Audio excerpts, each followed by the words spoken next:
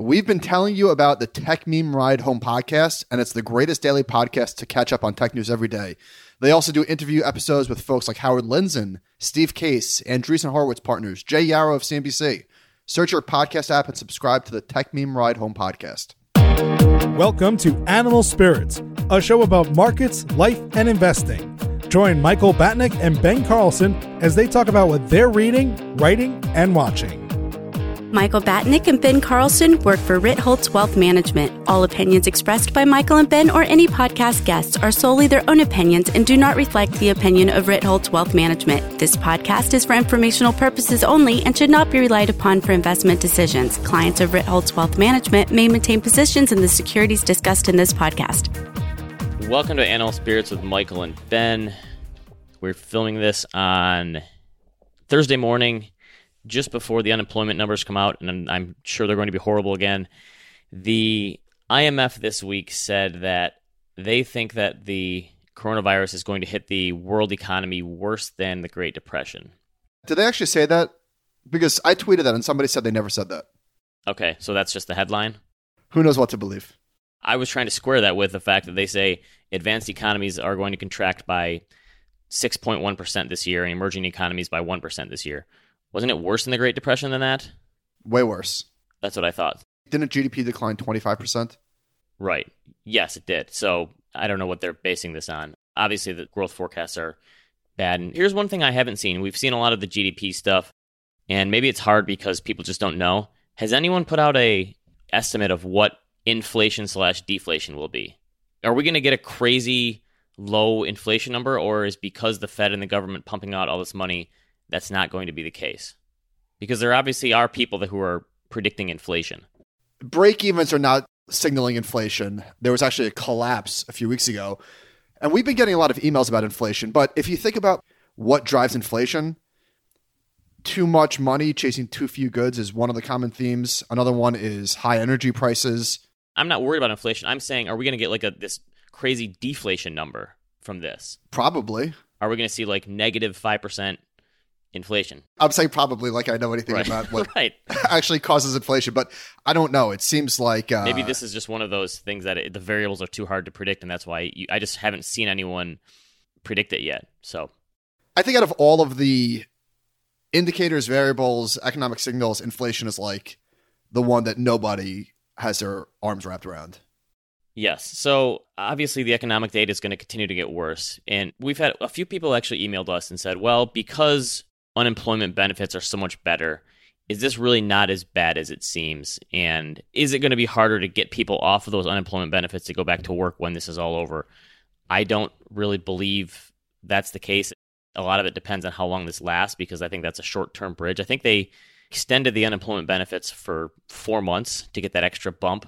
So that's not that long of a time in the grand scheme of things, especially if this is going to be with us for 12 to 18 months or whatever it is. I still think that's a short-term boost and not a long-term solution. How long does unemployment insurance last?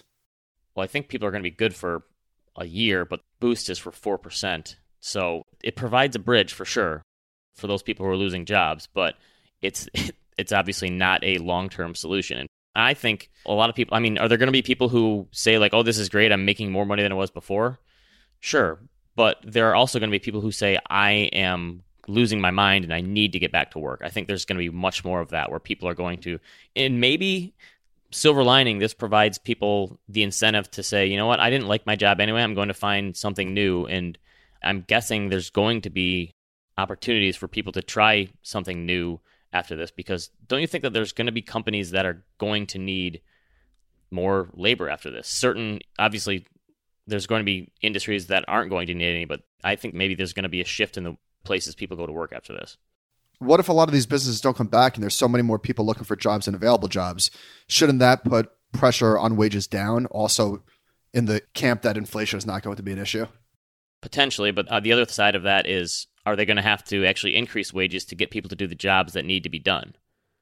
Like the grocery shoppers and people that have to go out and actually they can't do it from their home.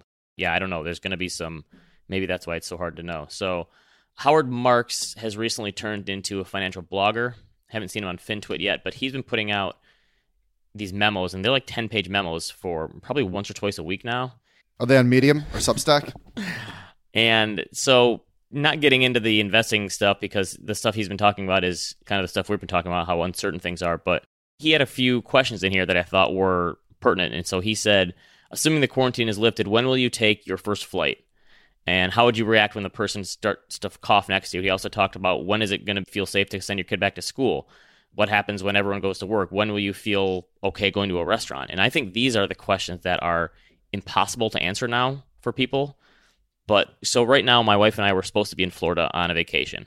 I'm guessing I'm not going to take another vacation for a long time, at least a year, I would say. What would it take for you to, assuming there's no vaccine, what would it take for you to get on a flight today? Would you have to be tested when you get on and tested when you get off? Would you have to have everyone be temp checked? What would make you feel comfortable to even put yourself in that situation right now? Wasn't there talk about them developing a test that gave you pretty much instantaneous results? Right. Honestly, I think that is probably what will give people the most confidence in a lot of this stuff. And I think that's probably a long ways away till we obviously can't even test everyone who's not feeling good right now. So but what does that do to loading time? Is it going to take 3 hours to get onto an airplane? I am sure everything is going to be slower because of this. I honestly think that is the place we have to be, where everyone can get a test anytime they want, where it's almost like a home pregnancy test, that you can get it just to help your fears. If you thought, okay, I was in this place, I'm a little worried, I'm going to take a test when I get home just to make sure. I think that's one of the only ways, until a vaccine or treatment is figured out, that's going to make people feel better. And obviously maybe there's this immunity thing where if you've already had it, then you walk around feeling invincible, assuming you can't get it again. But I think that it's all about the testing for me, because there's so many things right now that I think are just completely off the table for me going forward for a while. I was talking to Robin, like, what if school doesn't reopen in September? We were talking about that this morning too. I'm sure there's going to be people who, even if they try to reopen, are going to say, I'm not sending my kids back yet until I know they're safe. The Wall Street Journal had a deep dive on what the economy, quote unquote, reopening looks like. And they just said it'll be fragile, partial, and slow. And they talked about how at Disney Shanghai right now in China, guests must wear masks all the time. They can only take them off for eating. Hours are limited. Capacity is limited. Just to gain entry, you have to submit a temp check and present a QR code that indicates you're virus-free. So maybe that's another thing. Like in the movie Contagion, I think they had to wear wristbands that showed that they had been tested or they were immune. And they talk about, like, Tyson is a manufacturing, that they're installing these walk-through temperature scanners across its plants across the country looking for symptoms. And Texas Roadhouse is saying they're going to potentially install plexiglass dividers between the booths. Honestly, I think, unfortunately, as bad as they've been hit, bars and restaurants may be one of the last things where people feel comfortable going, because you're in such close quarters. Counterpoint, I think restaurants, yes. Bars, no. Just because think about the people that go to bars are younger people. Yeah, it's possible. I just think it's going to be tough for a lot of people. But counterpoint to this, and again, silver lining, are there some good scientific things that come from this that make us a healthier society going forward? Are we going to see this big breakthrough in science and healthcare that this will actually help us and maybe help us with other diseases going forward in terms of tracking them and helping out with them? I'm just wondering, in 50 years, when they write more history books about this and look back at this time, are they going to look at us and laugh and say, look at those idiots, they weren't prepared at all and they had to shut down the economy? Or are they going to say this was a turning point and now things are so much better because of this? Yeah, I think the latter. I think that this is going to make us much more prepared for the next one. I'm pretty optimistic on that front. Maybe naively, but... And if we're not, then I feel sorry for us, unfortunately, if we don't take some lessons away from this. So Dr. Fauci talked about, they had a story on ESPN about professional sports. And he said at least until 2021, the only way sports are going to return is if it's fan-free. I was thinking about high school football comes back in the fall. Things like that where there probably aren't going to be able to be people in the stands, maybe family. It's just going to be, life is going to be very weird for a while. Jobless claims just came at 5.245 million, down from 6.615 in the previous week. So we're over 20 million people that have filed for jobless claims in 4 weeks then. So that's roughly 12.5% of the labor force, call it. Again, I don't know what the upper bound was for unemployment benefits, but you wonder if they underestimated, and this is actually going to be a fiscal stimulus boost if all these people are able to get this unemployment. Again, a short-term bridge loan thing, but that's tough. Okay, so The Atlantic had a piece titled "The Millennials Don't Stand a Chance." This is by Annie Lowrey, and it's going through all the reasons that millennials have gotten the short end of the stick because student loans and wages have been stagnant, and they came in during a terrible job market and the crisis, and now this. Obviously, I agree, millennials have had a tough run here. Do you think that they were saying the same thing about baby boomers in the early 80s, though? I mean, so in the late 70s, the 1970s were just an awful decade economically. Inflation was running rampant. Interest rates were going nuts. Don't you think that baby boomers were kind of facing a similar thing where they looked at the past 10 or 12 years in like 1982, right before things just got glorious in terms of the economy, and said, baby boomers are getting the short end of the stick? Again, I'm trying to look at glasses half full here for some of this stuff. Put yourself in a baby boomer's shoes in 1982. First of all, hang on. Before we answer that, let's just look at the data. So she said, Data for Progress found that a staggering 52% of people under the age of 45 have lost a job or had their hours reduced, compared to 26% of people over the age of 45. So here's what I think. I hate to be that guy, but this was a survey of 2,600 people. So that does sound bad, but I don't know how close that is to reality. Here's the thing. Think about the difference between the early careers that our parents had versus the early career that millennials had. And then think about boomers, our parents, compared to their parents who lived through the Great Depression and World War II and had it much harder than they did. So I think the comps are relative. So I hear your point, but I think when we're comparing ourselves with our parents and then our parents comparing themselves with their parents at our age, I don't think it's a fair comparison. And I think that's honestly one of the reasons. Let's jump ahead. You had this piece about, are Americans better off than they were 40 years ago? I think that's one of the reasons that this is so difficult, because the previous generations were comparing themselves to a generation who just got destroyed by 2 world wars and a Great Depression. So any comps for the baby boomers were bound to be much higher and things were going to be better, right? Yeah, think about what our grandparents said to our parents. When I was your age, I was in Italy fighting a war. Right. And so they went through, and that's why they're considered the greatest generation. And so look, the comps to them, are you better off than your parents were? Of course they were. Of course you were. So you did this deep dive on how people are, and you looked at the median wages over history, and you showed that over the past, 30 years basically? Since 1972. Yeah, on a real basis, so after inflation, that wages are basically stagnant. And you did this deep dive, and you and I talked about this quite a bit because it's hard to wrap your head around this. So what was your conclusion for this in terms of, are people better off today or are they not? Here's the thing. I think that these numbers can be misleading. You can manipulate them to show whatever you want, which I learned. I don't think that the median income adjusted for inflation is necessarily the best gauge of what's going on. But I think the main point was, we could quibble with the details, but the point is that the rich today are way, way, way richer than the rich were 10 years ago, 20 years ago, 30 years ago. And even though it's not the same people, even though the American dream is alive, even though a lot of the people that are rich today are people that grew up very poor, that doesn't matter, because the rich, and I'm saying, like, forget about the millionaire, forget about the people that have $10 million or $20 million. I'm talking about the people that have $30 billion.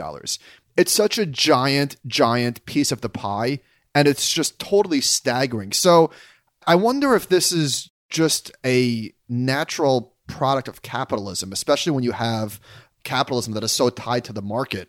And I think that that's true, but it doesn't mean that we can't do better. So I think, like, there are some things that we can do, some sensible solutions, like, for instance, closing the carried interest loophole seems to be low-hanging fruit that pretty much everybody could get behind.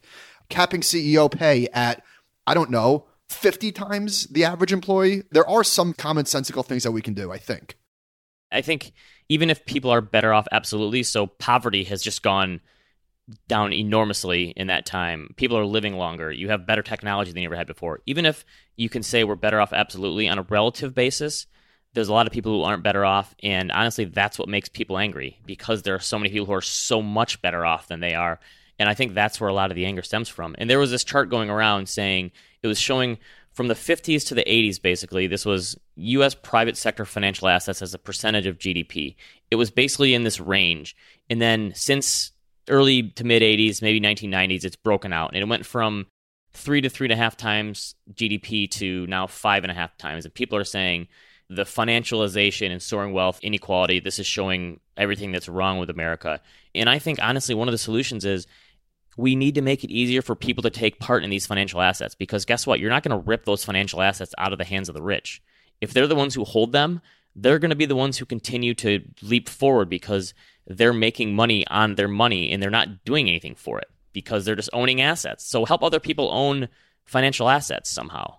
Yes, I don't think the answer is to attack billionaires. I think we need to lift people up from the bottom. So I don't know exactly how we implement your solution, but this chart to me, isn't this a chart of the stock market? Right. Yes, the stock market went nowhere during the 70s and 80s, and it's gone bonkers since. So I didn't read this chart and say, this is crazy. I thought, like, this shows progress, but it's showing progress for only part of the population, not all of it, and that's the problem. Okay, article in the Wall Street Journal, a second round of coronavirus layoffs has begun. Few are safe. So the first wave of people were, I guess, lower wage earners. And now it's working its way up the income stream. So ZipRecruiter, for instance, laid off 400 of its 1,200 full-time employees at the end of the March. And it's hitting the gig economy. And there was another article, and Bloomberg mentioned this. This is kind of wild. 1 in 6 workers in the U.S. are gig workers as far as ADP files them. So that's up from 15% from the start of the decade and would be 25 million Americans. And the problem with this is that these people can't really file unemployment. So the self-employed people are having a really hard time getting relief, even though Congress has money earmarked for them. So for instance, in Colorado, officials preparing to open applications for the new benefits reckon that 300,000 self-employed workers might be eligible, but they admit that they're flying blind.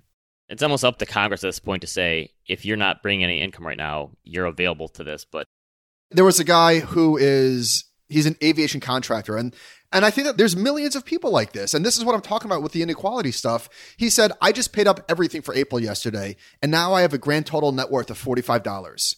Don't you think that this second wave is going to turn into a third wave and a fourth wave? I feel like there was maybe a 5-day period where we all looked around and thought, okay, we're shutting off the economy. This is going to be bad, but we're going to get the V-shaped recovery when we turn it back on. And obviously that is not happening anymore. I don't know what the letter is or the shape, but for a lot of businesses, the economy is going to be operating at less than full capacity for potentially a long time, at least through the end of this year, probably most of 2021 as well. And so a lot of these companies and industries are going to continue to feel the pain. And even if they get bailed out and get a loan, I mean, if airlines aren't operating at full capacity, they're still going to lose money, and people are still going to have to be laid off from some of these places, even if they had the government guarantee that they have to keep people for, 8 weeks or something. That's not very... So after those promises run up and they've fulfilled the stipulations of their loans, unless there's another loan waiting for them, I mean, there's going to be... These layoffs are going to continue, unfortunately, I think. And because we're just not going to be operating at full capacity, I think, for some time now. So let's talk about what happened with airlines and the Treasury. So they reached an agreement. These are the details from an article at CNBC. Airlines, including American, Delta, United... Actually, you know what? Before I say there, I want to give a shout to the journalists. There has been so much content from CNBC and the Times and the Journal and the FT. Yes, the financial media has been... And they've been covering this from every angle. And yeah, there's honestly... You and I talked about going back to one show a week, and it's almost impossible because there's so much good stuff going on right now, unfortunately, about the bad stuff, that there's so many different ways to look at this. So they applied for portions, I don't know what portions means, of a $25 billion in payroll grants, which is the largest aid package ever. So airlines this bailout requires that they don't furlough or cut the pay rates of 750,000 employees. These are the details.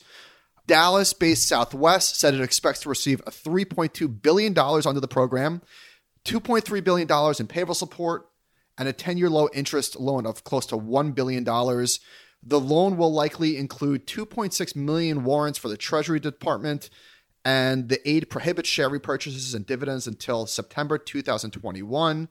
Delta said it reached a deal with the Treasury Department for $5.4 billion, including a 10-year, $1.6 billion unsecured loan, and the airline will give warrants to acquire around 1% of the Delta stock. So a lot of this are grants. Some of it are loans. This seems like the government got the short end of the stick. Yeah. Couldn't they have walked away with 10% of the equity here or something? And again, I have a feeling these companies are going to be coming back for more, and hopefully at that point, then they tell them, all right, we need to get a little tougher with this. Maybe because this was just the panic situation, they didn't really think about it. They just said, let's get this money out. They didn't put some stringent rules on it. So I have a feeling the fiscal packages are going to have to continue to come. If they stop it now, it's not going to help. So again, American Airlines got $5.8 billion. 4.1 of it was a grant. Only 1.7 was a loan, and it's at very low interest rates. Again, I understand why people are pissed off about this. Should the airlines be bailed out so that 750,000 people continue to get paid? Yeah, I think so. If they're giving them loans at like 50 basis points or 1%, if they can't pay those loans off, then they're probably not fit to be run as a company anyway, right? But it's a $4.1 billion, just here you go. Like, that sounds like bullshit to me, and I understand why people are pissed off. Yeah, but honestly, on the other hand, this is not their fault. The government is literally shutting stuff down and putting restrictions on them. So it's tough, but that's why if they're going to make this money available, make it available to more businesses and people and not just these huge businesses. I think that's the problem. They have to make it available. And if you have these gig economies who are one person is their own company, then you have to offer some assistance to them too. So I think it's just, if you're going to do it for some, you have to do it for all, right? That's probably the part of the problem. But don't you understand the anger when that guy who's 52 years old says, I have $45 left? Definitely. And then he sees American Airlines getting a $4.1 billion grant. Don't you understand why people are so angry? Yeah, definitely. And again, a lot of this is going to be so unfair because no one asked for this. I think it's going to be tough all around. I don't know what. Again, this is why I think they need to offer more assistance just to straight individuals. And I'm sticking with my $10,000 50 basis point loan terms for any individual who wants it. All right. So the New York Times had a story saying even Google and Facebook may face an ad slump. They're worried that they're going to see their revenue. People are saying maybe 20% down, and these are some of the stronger companies, obviously.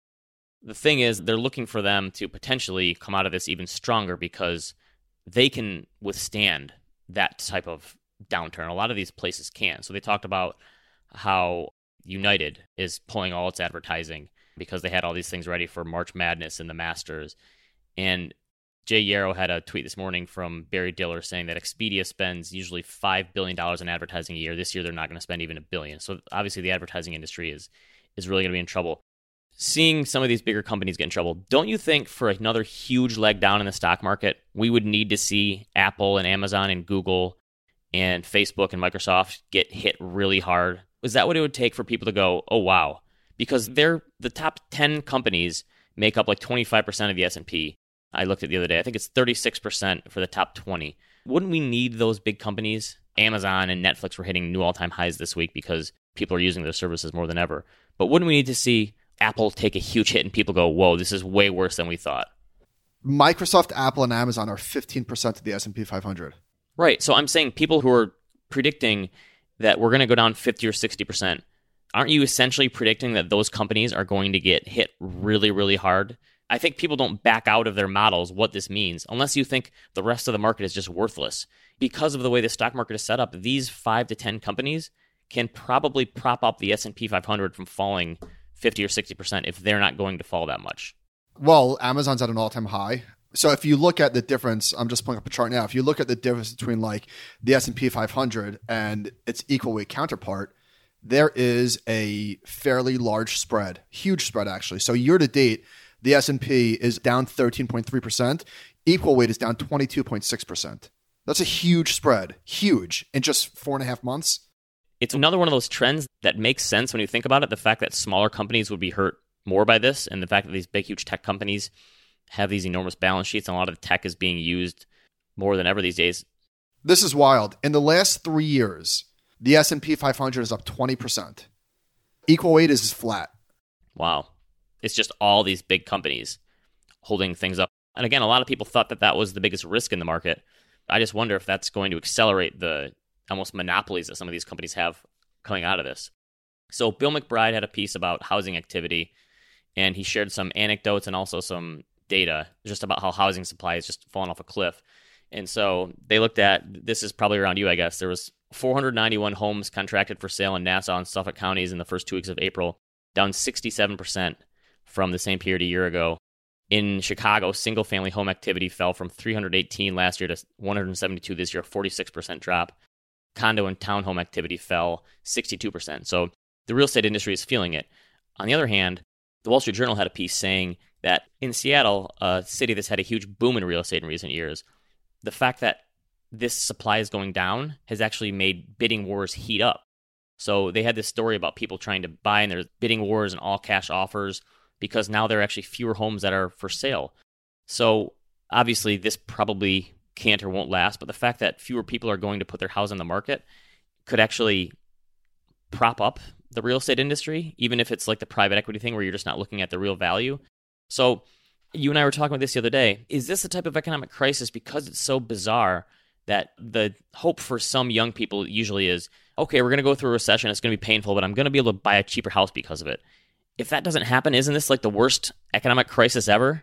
Because you get all of the bad stuff, but none of the good stuff, none of the advantages of being able to buy stocks when they're down 50% or buy housing when it's down 20% or whatever it is. Again, maybe those things still come. I'm just looking at the scenario where, because this is such an odd duck of a economic crisis, that happens and people aren't able to get housing as cheap as they would have thought. Yeah, and this is the thing that's so depressing about this. And I don't want to harp on this. I think this is the best time to be alive. Nobody would want to go back to any other period in history, but the anger is going to continue. And I don't want to say that I'm not like predicting, a riot in the street, a crescendo or anything like that. I have no idea. I'm just saying that the political candidates that we have, Trump, Sanders, AOC, Elizabeth Warren, these are all manifestations of the anger. We're not going back to like a unified country. And I don't know that we ever were. So maybe it's sort of fantasy land that people think that we used to be like one nation for all. But this divide and the anger is only going to be just heating up for the foreseeable future. Yeah, this is going to speed up that trend, if anything. It's not going to slow it down and unify us, unfortunately. Yeah, that's tough.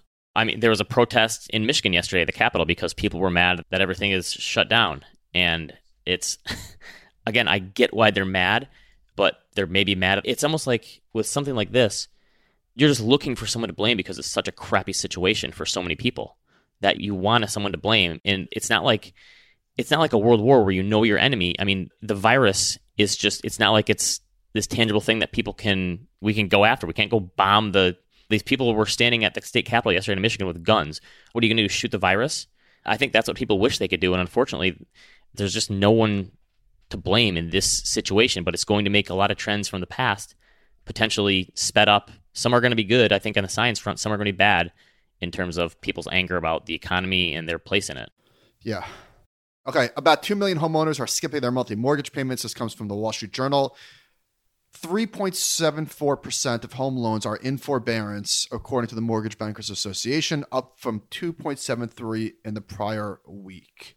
I got to imagine this is the type of number that could and should be jumping. I wrote a piece yesterday on personal finance and said the list of things that you should be negotiating now, if you really are in dire financial straits and you really are having trouble making ends meet, and even if you're getting a check from the government, you're having trouble. I mean, your rent or your mortgage, I would be calling up every day and trying to negotiate a lower payment, a lower interest rate, a forbearance for a few months. Credit cards, I would be calling up and asking for either a lower monthly payment, lower interest rate. I would say, stop charging me interest for 3 or 4 months. I'm not going to pay. Student loans are already put on hold. I mean, car insurance, I've heard a number of car insurers that are offering rebates or discounts on monthly payments because guess what? People aren't on the road. And I have heard that a number of them are actually following through with this. And I know there's even car payments. So Ford is putting commercials on here saying, if you're having trouble making your new car payments, we're going to offer some delays or payment delays. And so I think if you're in that situation where you just can't make ends meet right now, I would be calling up people and negotiating anything and everything that you can, because I think a lot of places will actually work with you. This is why Congress acted, and they passed this $2 trillion stimulus package, which allowed homeowners to request forbearance from their banks, from the mortgage companies. So that means that they can suspend payments without penalty for as long as 12 months. So yeah, if you're in trouble, call up. It can't hurt. Yeah, so the other story in the Journal was that college students in some classes are actually filing a lawsuit. This is from Drexel and University of Miami, that they say they want refunds because they're getting online classes and not what they paid for. I'm sure that the legal departments of the colleges will be able to snuff out these lawsuits, but it says that the total cost to attend either of these universities could be $70,000 a year. Obviously, that's not what everyone is paying. But I think the college thing is going to be crazy to see what happens in the fall. And a lot of them may be in big time trouble, especially if football is not able to come back, because a lot of them get their money from college football, the biggest ones. But I mean, if you were looking at going into college this year, whether you're a freshman or junior, senior, whatever, would it not make sense to think about taking a year off? Would you really want to take on $30,000 more in student loan debt for the opportunity to take online classes? How does that work? Are you allowed to press pause and unenroll for a year?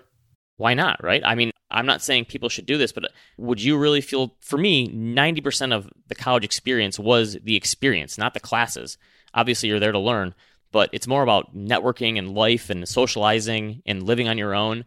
And sitting at my desk at home learning through an online course, is that worth that much money? So I don't know what a lot of these colleges are going to, if I was a kid, I would be really thinking hard about, that's not worth it to me. So I don't know if that means you go to community college to knock off some of your electives or what, but I mean, I think for a year or so, those colleges are going to be, people are going to have to make some tough decisions there. Yeah.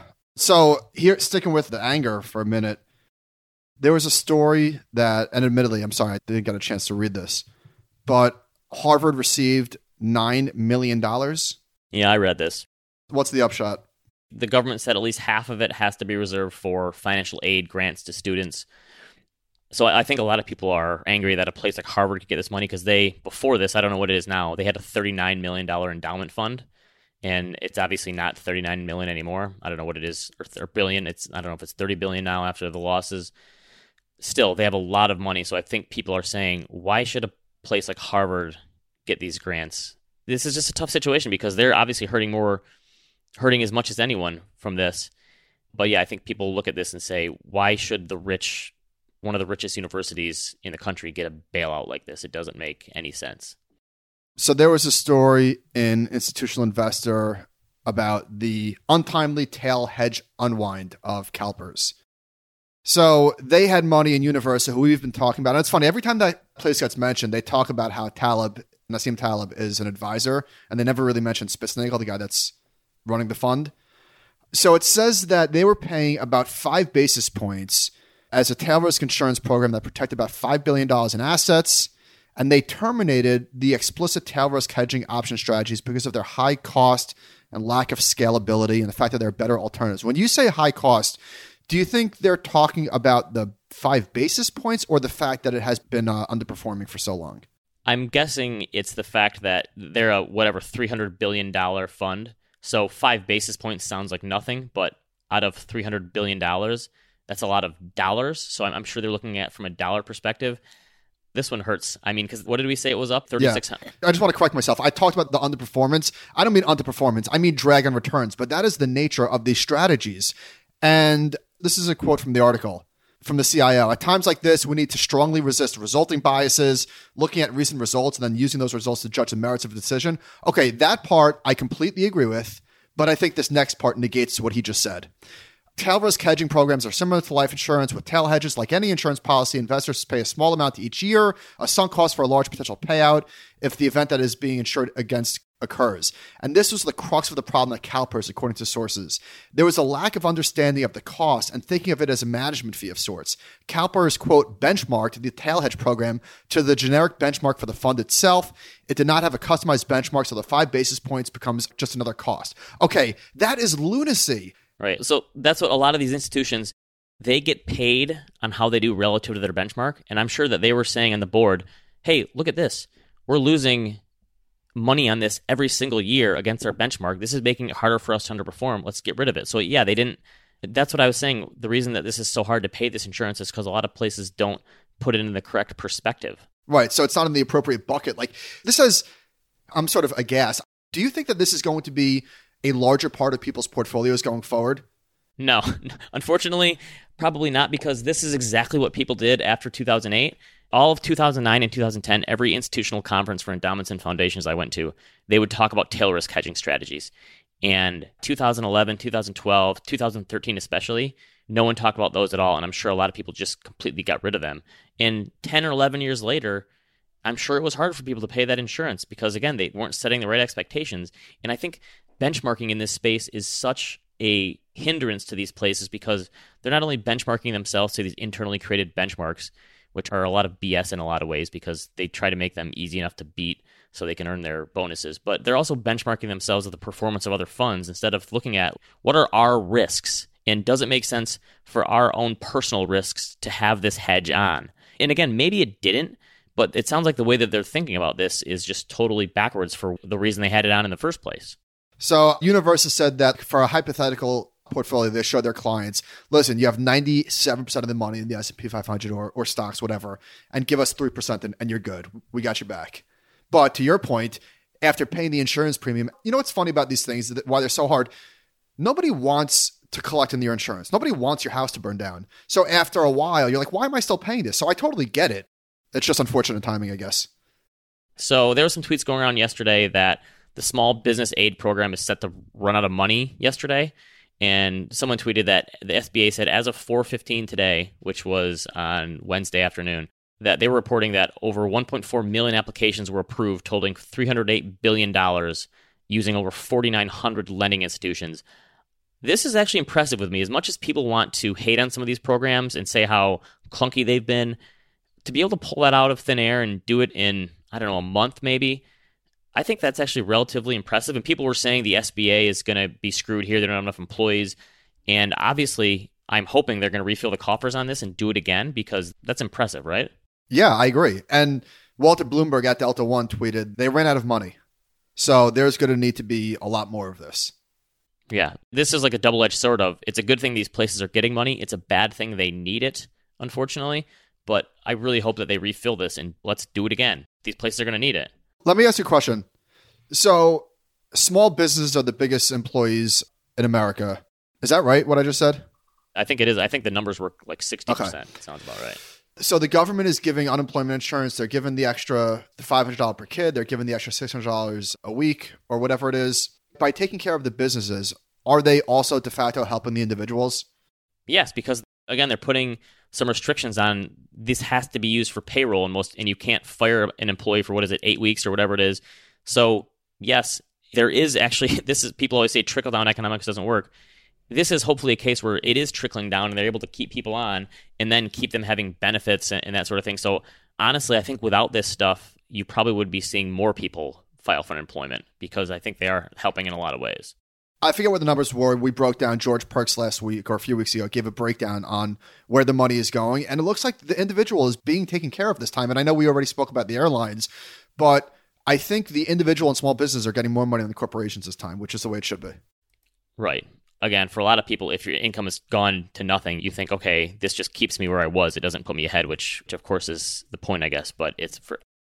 So this is so weird. I mean, you see the market going higher and higher. We're 30% off the lows. And there's what was the stat where it was the greatest 15-day period since 1933? Yeah. So there's cognitive dissonance going on inside my brain for sure. On the one hand, I'm saying the market is a forward-looking indicator. On the other hand, does it not see what's going on today? Hard to square these circles. So weird things are going on in the market. So Netflix just passed Disney and streaming is up 109% year over year. Okay, I get it, but I don't get it. I don't understand how Netflix is worth more than Disney. I'm not even looking at the financials, and I know Disney makes a ton more money. Netflix, I think, still has negative free cash flow. So forget about the fundamentals. I'm just like, in what world does that make sense that Netflix is bigger than Disney? You know the part in Forrest Gump where he runs across the country and all those people start following him? And then in the middle of the desert, he decides he's going to stop and go home. And all the people go, what are we supposed to do now? Don't you think there's going to be a lot of companies like that are going to be like the people in Forrest Gump that go, well, now what? Like when this is over? And they go, are you still going to be a huge part of our lives or are you not? Again, I talked about Zoom before. I'm probably totally wrong about that. But I wonder how much overreaction there is for some of these companies that are doing well. So, or is it going to be a trend that gets accelerated? So companies like Slack and Peloton and Zoom and a lot of these companies that have done fairly well in the stock market this year, is this change going to be enough to make those trends stick permanently? Or is this a thing that is like an 18-month story or a 24-month story and then people pull back and then you go, oh, wait a minute, that stock is way overvalued? Obviously, I don't know the answer to those questions, but it is interesting. There's other stocks that Netflix passed, and I know one has something to do with the other. It's just wild to think about. Netflix has a higher market cap than Cisco and Exxon, which were once both more than $500 billion. Like Netflix is worth more than Exxon. I say this as a joke, but let that sink in. Well, oil is going to go negative, apparently. So maybe in this world, this does make sense. What would you rather have, 50 barrels of oil in your backyard or a Netflix subscription right now? I would rather have a Netflix subscription. Weisenthal tweeted this chart. This is from a Bank of America, I guess a fund manager survey. It shows extreme investor pessimism. Cash levels jumped to 5.9%, which is the highest level since 9/11 terrorist attacks. And I think there was a Balchunas tweet somewhere about the massive outflows that we've seen, just absolute investor panic. From everything? So you see that, and then you see stocks going up 30%, and you're like, I don't... Okay, right. So unless it is everyone covering their shorts, who's buying here then? The Fed. A lot of these statistics about inflows and outflows are contradictory in many ways, and it depends where you're looking, I suppose. By the way, so the stock market is opening in 25 minutes. Futures are up slightly. So this could potentially be, the third or fourth week in a row where we have 5 or 6 million people that show up in the jobless claims and the stock market is up. Again, more confusion for your brain on this stuff, I suppose. So the New York Times had a piece on how this is changing our spending, and it's kind of what you'd expect. Everything else besides groceries has gone down: shopping, travel, entertainment, health, and beauty. You posted some questions in here. What happens to taxis? It does seem like that's something that is just, I don't know what they're doing right now. I finally broke down and joined your club and bought a Peloton because I cannot see myself going to the gym for the foreseeable future. That sounds like one of the last places that, like gyms and restaurants for a sit-down meal and maybe an airplane, those are probably the 3 last things in line for me to be doing. So Peloton still had their 0% deal for 39 months, so I hopped on that and got one because I can't see myself going to the gym. Don't you think a lot of those are in big-time trouble? I think gyms are in big-time trouble, and so I forget the number that I gave. So taxi spending is down basically 100%. And this is what Uber did to taxis is what the coronavirus did to basically everything. But so there are almost 14,000 medallion holders, taxis in New York City. What happens to them? It's just really beyond awful. So Balchunas tweeted, Schwab saw a 268% jump in daily average trades on their platform in Q1. Okay, so people are taking advantage of the free trades and going bonkers with 268%. Yeah. I'm not surprised, right? When this happens, people... That's a lot of alpha. People are panic buying and panic selling. It makes sense. Are you having weird dreams? Definitely. You are? Yes. I've seen a lot of people mention that. Oh, yeah. Very weird, vivid. So 3 weeks ago, I'm not going to get specific because it was... Don't be the guy who tells us about your dreams. I'm not going... No one wants to hear it. I'm sorry. Well, excuse me. I would rather hear about your fantasy football team that's not. I was just saying I'm not going to tell you. You don't have to try and embarrass me. This is not a time for dunking. This is a time to come together. That's true. So I was trying to make things normal for once again, not just all doom and gloom. So according to the article, Why Am I Having Weird Dreams Lately has quadrupled in the United States in the past week. And it looks like... On Google? I guess so. It looks like they're not exactly sure. Maybe it's just longer sleep. A person who sleeps more is more likely to have longer, more vibrant dreams. I guess I'm sleeping more, I guess. I'm sleeping less, so that's not the answer for me, I guess. Okay, then forget that. I think it's maybe because stress, and so I talked about this before in Jason Zweig's book, Your Money in Your Brain. He talks about how financial losses can actually lead to nightmares in your dreams about losing money. I think a lot of it probably has to do with people are just more stressed out and anxious right now. Yeah. Because it's like the fear center of your brain is just rapidly going off all the time. That's the same place where dreams come from. We're going a little late. Let's just get to 2 questions. Okay. For how long can the Fed and fiscal policy continue to backstop things? How many more bazookas does the Fed have left? I think what they've shown, because people have been saying they've been out of ammo since, 2009 now, they have a lot left in the tank. You know when you're at an arcade and you're shooting the gun and you reload, you shoot off screen? Oh, yeah. Or you press your toe against the button? That's the Fed ammo. It's unlimited. Until the market, quote unquote, whatever that means, takes it away from them and interest rates go through the roof and the dollar stops being the global reserve currency, I think the Fed has the green light they can keep pumping this stuff in. And I think if you'd have told people 10 or 15 years ago that the Fed was doing this, they would have thought you're crazy. There's no way they could. And they haven't even brought out the tanks yet, I think. I'm sure that they're priming stuff just in case, but they have plenty of ammo left. Does the possibility of significant inflation change your asset allocation strategy? What instruments will you use to preserve your purchasing power? What are your experiences with bonds and tips? Please speculate whether inflation will pick up after this. Okay, so we spoke about this earlier, but I think that if the Fed doing what they did in the aftermath of the GFC didn't cause inflation, there's no reason to think that them doing the same thing would. Here's a scenario in where I think inflation can pick up, and I don't necessarily think that this is going to happen, but if the economy comes back and the consumer comes back, but the supply chains don't necessarily, and in that case, there is too much money chasing too few goods, maybe that can cause inflation. But again, look at spending, and I know it's shut down, but look at energy prices. What people don't realize in the 70s is that wages were going up with inflation as well. Like wages went up like crazy during the 70s. So yes, you had inflation and prices were going higher, but people were also making way more money back then. And can you really see that happening after this, where people's wages just go through the roof? So there was two real big spikes in inflation since World War II. It was after World War II. Which had only happened for like a year pretty much. I think inflation rose like 15 or 20% and then it leveled out. In the 70s. And think about what happened. Oil prices quadrupled in a very short period of time. So is inflation a risk? Yeah, it's always a risk. That's why we invest in the first place, because we know that inflation is guaranteed to occur at some rate and our purchasing power is going to decrease over time if we just put our money under the pillow. So there's always things that you can look to like gold, which I don't know if gold is the best inflation hedge. I guess maybe in inflationary shocks it would be, or tips. Or does Ethereum hedge inflation?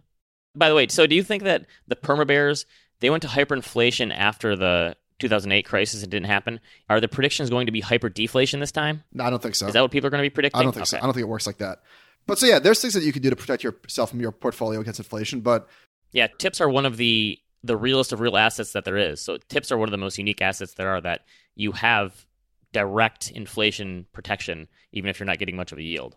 Whenever you're trying to protect yourself from one risk, you always have to think about the unintended consequences and the other risks that you're allowing to creep into your portfolio when you try and trade one risk for another. All right, recommendations. What do you got? Not much. I watched the first 2 seasons of Better Call Saul just because I loved Breaking Bad, and it was just so boring. And I saw a lot of people say, oh, season 5 finally heats up a little bit, and it's getting really good. And so I tried to catch up on season 3, and it was so boring again. And so I just watched the finale. And then I tried to catch up on season 4, and I think I'm just going to skip the finale again. They're bringing in some of the old characters, but the fact that they stretched this thing out for 5 seasons is kind of ridiculous to me. It probably could have been a 1-season show just to bring him up to speed and how he got there. But I think people are probably just giving that one the benefit of the doubt because they liked Breaking Bad, not because it's good. I also watched Hit and Run on Netflix, which is a movie Dax Shepard did. And he did this a few years ago. He talked about on his podcast how he spent like $1 million on it. It's not a great movie, but it's kind of a good car chase movie. And actually, Bradley Cooper plays the bad guy. He has like dreadlocks. And I think they became buddies because Dax said he spent $1 million making this himself. Kristen Bell plays his girlfriend in it. It's not great, but it's a good kind of take your mind off action flick, car chase, comedic relief. That's not a bad movie. It's on Netflix. So I did watch Talented Mr. Ripley, and excellent movie. Don't you think the ending kind of stretched a little bit, but it was still an amazing movie? Yeah, the first half was definitely better than the second half, and there's definitely some fat in there they could have cut. But why did I not see this movie when it came out? Because I was 14 years old, and this is not a movie that a 14-year-old wants to see. So the cast was insane. It was Matt Damon, Jude Law, Philip Seymour Hoffman, Cate Blanchett, and Gwyneth Paltrow, all as young actors and actresses. So I watched the movie, and then I took Kobe for a long walk, and I listened to the rewatchables. And you ever put together a desk from IKEA? Yes. I put together, well, not from IKEA, but I put together a desk the other day in my house. Okay. You know there's the screws on the side that you give like a half turn and they lock it in? And they never work. Well, yeah, they work. So I feel mine like always fall out. Yeah, okay. That's what listening to the rewatchables is for my movie-going experience. It really locks in the experience. So one of the things that they said that was just pretty wild, Matt Damon did Talented Mr. Ripley, Good Will Hunting, and Rounders in like a 12-month period, I think. Wow. Yeah, that was like peak late 90s Damon. That's pretty good. One last thing that I didn't mention. This is not a recommendation, just an observation. I had to go to the dump because they're not picking up recycling anymore. Oh, really? Yeah. So that's kind of annoying. But so I did that, and it was kind of weird to see McDonald's and Wendy's had lines out like into the street. Oh, really? Yeah. I guess that makes sense, though. So do you feel comfortable doing that or not? Doing what exactly? Drive-through? I don't know. I mean, I'm ordering groceries, so I don't know what's the difference. I've done the Chick-fil-A drive-thru a couple times. They have it pretty good. Everyone's wearing masks. They hand it to you in a plastic tray. they only allow you to pay through the app, so you're not handing them a credit card. They've thought about it pretty good, actually. All right. I don't know. Everything's so weird right now. Thank you for listening. animalspiritspod@gmail.com, and we will see you next week.